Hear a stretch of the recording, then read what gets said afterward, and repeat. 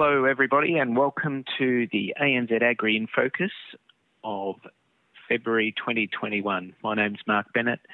I'm Head of Agribusiness and Specialised Commercial at ANZ in Australia.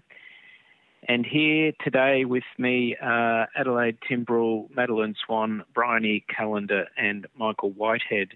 And we're going to cover some of the key commodities and issues facing our economy and agribusiness today in Australia. It's a fascinating time as always, but we're just in from a big winter harvest.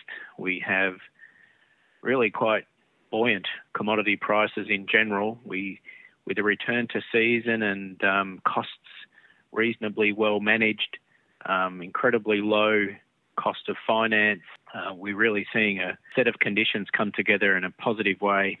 And with the COVID interruptions and legacy still within the sector, overall things couldn't be a lot better for a lot of farming.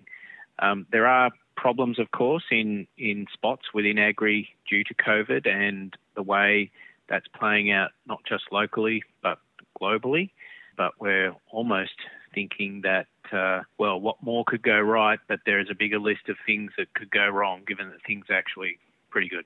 I might, before going into the commodities, introduce Adelaide to the microphone to talk through the Australian economy, some of the international settings that are in place as well, and we'll then touch on some of those aspects in the way that they might impact our own industry and global trade. So for now, over to you, please, Adelaide.